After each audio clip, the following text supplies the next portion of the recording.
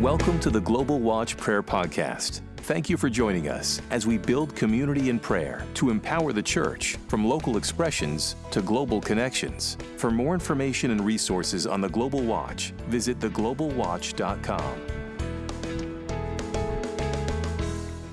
Good morning, good afternoon, good evening. It is the 18th of October. It is the final day, the ending of the Feast of Tabernacles in Israel today.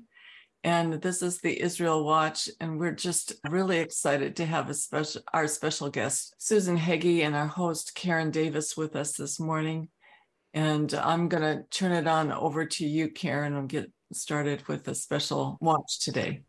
Hallelujah. Hi, everybody. Blessings. Just to clarify, all the fall feasts just wrapped up, and actually the last day was Monday. So we had a special celebration yesterday on top of Carmel. I think some of you watched. We had a 4-hour watch, only because we couldn't find a day last week to do it. But we had nations. We had worship teams from multiple nations, and I think the last time it was on. Oh, I wasn't on last week. Josie did the call because we were doing I just want to report on that. And I think you prayed into this we had Arabic and Hebrew worship night in the middle of Sukkot when Rania Sayeg brought over this amazing young team, and it was really a breakthrough evening. So I want to thank everyone that prayed for that. We've been pioneering the one new man and the unity between Jews and Arabs for many, many years. But I felt that we really stepped into another level of this unity and a more powerful, deeper unity, a freedom in the spirit that, of course, Rania carries and has imparted to this young worship team. But I was amazed at how many Arab believers responded to the invitation to come. People brought their brothers and their husbands, and a lot of the ladies that I had met at the Arab Deborah conference a couple of months ago, and it just was like a groundswell. People were just so excited to be together. And then I think it was an overflow yesterday when then the nations came up. But we've been digging, somebody said, we've been digging these wells, we've been digging these trenches to release the water. And so the nations just came in yesterday, and the Lord just released a flood of the living waters over everybody. It was a tremendous outpouring of joy. And we're all worn out, but we're feeling excited. The wonderful, I don't see Christy on here, but one of the wonderful things is that we have Lydia with us. I think she's going to come on a little bit later. From Ukraine, many of you met her in Herrenhut. She was leading some of the beautiful worship sessions down in the fire on the altar, in the prayer room. And she is with us now. I had said earlier that our community center, Beit Yedidia, which means House of God's Friends, is filled with Ukrainian refugees. And so Lydia is there. She's already leading some of the devotionals in the morning in Russian, and she's going to be doing some worship with our young adults group soon. And so into that, Christy Childers from the High Tech Watch brought 10 of her group, her leaders, and they're also all staying at Beit Yedidia. And we were all in this worship time yesterday. Anyway, I hope so many of you will continue to come our way. And just amazing to me that God is just continuing to strengthen these bonds of fellowship and that relationship that we've been forging, all of us on Global Watch. Yeah, so I just, that was my introduction. Yeah, go ahead. Can I interfere just a minute? Sure. There is a landing place next April 2023 at Karen's place. We're planning a Spirit of Elijah, a summit of the nations. I'm really excited about that. Watch your emails today. I'll be sending it out, and you'll have information on it. So put that in your hat and think about it. Amen. Amen. Last night after this event, we all went out we were all hungry. We all went out to a little restaurant right near Beit Yedidia, and Lydia was with us also. And Christy had asked me to share with the rest of the group just some things that are on my heart. And I couldn't help but refer to some of the things that took place in Herrenhut. And one of them specifically, which was actually how the Lord really knit my heart together with Christy, was that one morning, some of you remember, she had a vision on a morning session. She came and shared it and ended up just on her knees before the Lord weeping. And Fred put a microphone in her hand and said, just pray over us. And she started to pray the Lord's Prayer.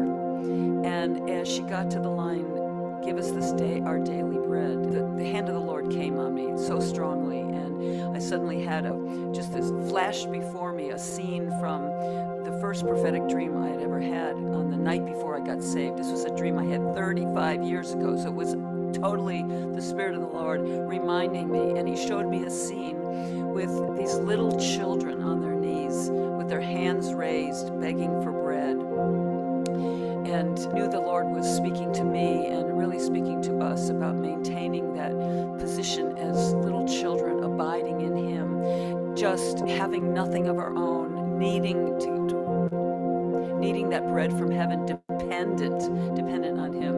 And so the Lord just put on my heart this morning as I was preparing for this call, one of the theme songs that we had for Herrnhut.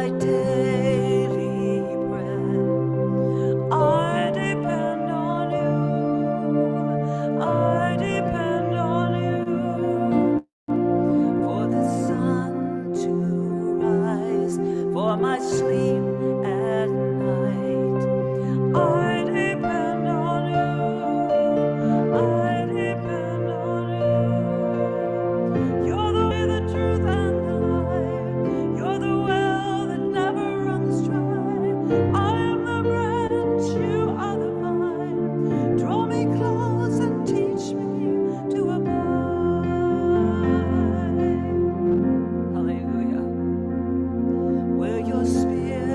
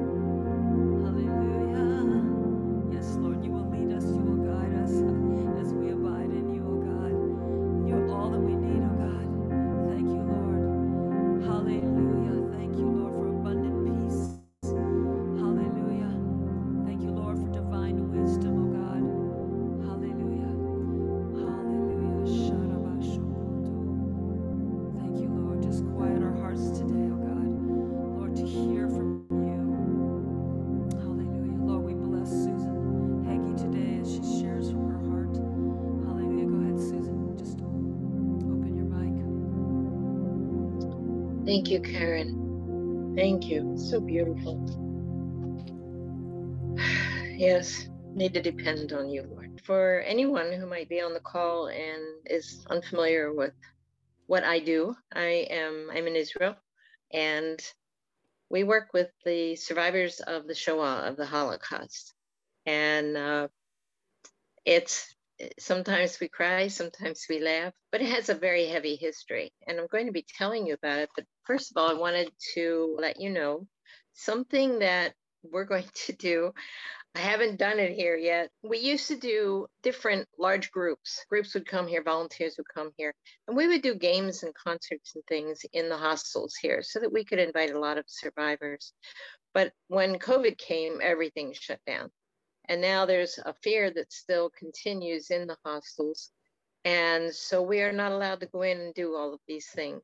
So I have a group of 7 ladies coming from the US, and I have volunteers coming as well who are staying with me this next week.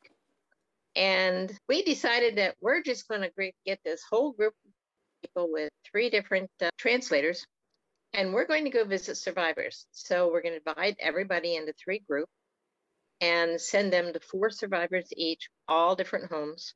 So they're going to be traveling from one home to another. They're going to be visiting, taking them each a gift. And the whole idea is they're going to be meeting a variety of survivors, whether they're from a concentration camp, a ghetto, whether they were evacuated or hid in the forest. They're all going to be different. And everyone will get a new taste of what the survivors are like personally. But then we're all coming back to my apartment. Notice I said apartment, not house, because I always had a house before. And we're going to invite other survivors. So there'll be about 20 of us in my apartment. And we're also having a guitarist who's also our videographer, Russian. And he will be playing songs for them, and we will be serving lunch. And I already know exactly what the lunch has to be. They eat certain things, and so we will have those certain things. And I'm looking forward to it. It's very exciting. But I would appreciate your prayers next Thursday on the 27th from 9:30 in the morning until 4. We are going to be busy with survivors. And it's exciting. It really is. That's awesome. Susan, please clarify, what day is this? Thursday, October 27th. Okay, so it's next week. Next week, yes. Yes, I have a whole week to prepare. I'm going to need it. Maybe when we move into the prayer time, we can begin to pray for that even for today. Yeah. Okay. Yeah. All right. Yeah. So what I'm presenting to everyone today it's heavy. The Holocaust itself is heavy material. But I'm going back further before the Holocaust, and this is a history of anti-Semitism. And we're going way back. First question I want to ask everybody to think about, whose fault is the Holocaust? Most people blame Germany due to their activities during World War II, but it wasn't just Germany. And where did all this begin? We can certainly say all of it started with Lucifer in the Garden of Eden. He was jealous of the relationship with God, of mankind he had created, and he did all he could to destroy. And of course, we know the outcome in the end. And thank you, Yeshua, for the fact that we have salvation through you. But as we look through the repetition of history, let's look at this. And I want you to recognize signs. And imagine if you were in these times that I'm going to be talking about, how would you react? How would you view this? I do want to give a disclaimer. I apologize to any of the Jewish people that are on this call because this is hard. This was hard for me. I'm Gentile. This was hard for me. I've had weeks where I've been in this, and so I'm sorry, but we need to know. And I'm not targeting any culture. This is everybody across the board. So after the ministry, the death, the resurrection of our Messiah, in 70 CE, CD, Romans chose to starve and slaughter 600,000 Jews in Jerusalem. And I don't think we think about that. 1290 to 1492, Jews were expelled England, France, Spain. In 1516, Spain even closed the Jewish quarter and called it the ghetto. So I'm sure you can identify that word. In 1648, Poland and Russia pogroms destroyed 300 Jewish communities and they murdered 100,000 Jews. In 1871, Jews were given citizenship. Now, it's totally opposite. It's a flip. France, Netherlands, Denmark, Greece, Belgium, Great Britain, Hungary, Italy, Sweden, Switzerland, and a few others, they all suddenly gave the Jews citizenship.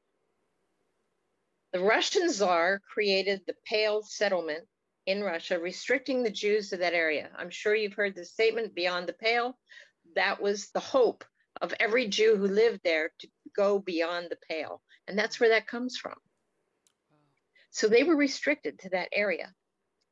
Then in 1860, Zionism began in Europe. At the same time, the USA established the Ku Klux Klan, which is anti-Black and anti-Semitic.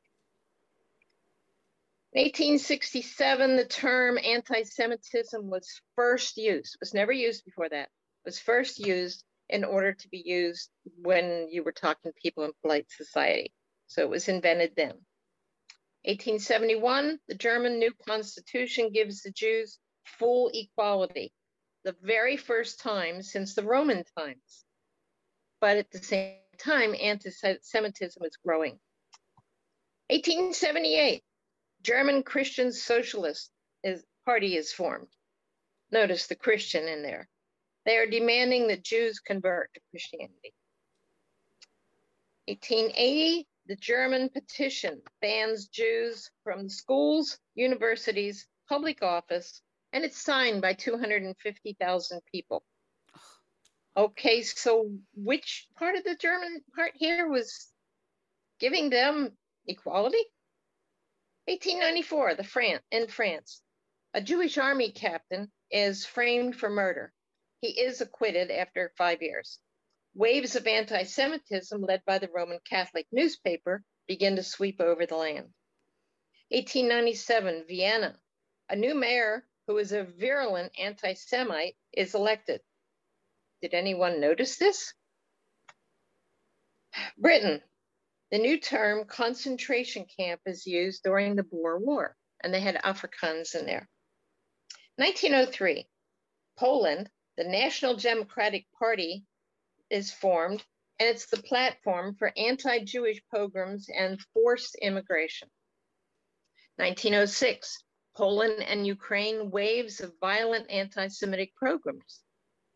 1905, Germany establishes the International Society for Racial Hygiene, which is selective breeding. You see how this is building. 1907 all the way to 1941, the USA sterilizes approximately 38,000 mentally disabled men and women. At the same time that Germany murdered and gassed 250,000 mentally disabled. 1910, in England, Winston Churchill urges the sterilization of 100,000 mentally disabled people. This is 3 different countries at the same time. 1911, in Russia, there's a Jew that's accused. He's acquitted of ritual murder, but again, pogroms go across the country. 1913, the USA, a Jewish man is accused. He's sentenced for murder. He's sentenced and the government commutes it. However, the mob breaks into the prison and hangs him. 1918, anti-Semitic groups and publications increase worldwide. 1918 to 20, after World War I is over, the Bolshevik War in Russia, 100,000 Jews are killed in the Ukraine. October 1918, this is actually the anniversary this week, Palestine is conquered by British, freeing it for the first time from the Ottoman rule since 1516. You can see this is paving the way for when Israel will become a nation. November of 1918, after Germany lost World War I, the German war veterans gathered together and formed what they call Steel Helmets. They're nationalistic and anti-Semitic. 1918 all the way to 1933, Poland establishes new anti-Semitic policies. 60,000 Polish Jews immigrate to Germany, not knowing what's coming. 1919, Germany, the Workers' Party is formed and Adolf Hitler joins. 1923, Romania gives Jews their citizenship. In the midst of all this, suddenly we have a country that gives citizenship. 1920, the Haganah, the Jewish militia underground, is formed in Palestine. At the same time in Germany, the National Socialist Party meets and Hitler is allowed to set the program and the priorities. 1921, Germany, the stormtroopers are established. 1922, the British mandate for Jewish immigrants to Palestine is made. At the same time, there was also a mandate made for the Arabs to take Palestine. So that created a conflict. In 1923, Germany, rampant inflation after the war. The currency is worthless. 4 billion marks equal $1 US. They're actually buying bread with wheelbarrows full of money, and they're using it to light their fires. That same year, Germany fails to pay their war debt because they can't afford it. In 1924, the Nazis win 6% of the vote in parliament. Okay, so now is anybody noticing that the Nazis are gaining ground? Are they looking at what they stand for? 1927, the German Jewish cemeteries begin to be desecrated, and the faith movement of German Christians is established in order to Aryanize the Christian church and remove Jewishness.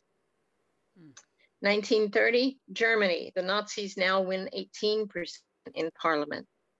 1931, youth is established.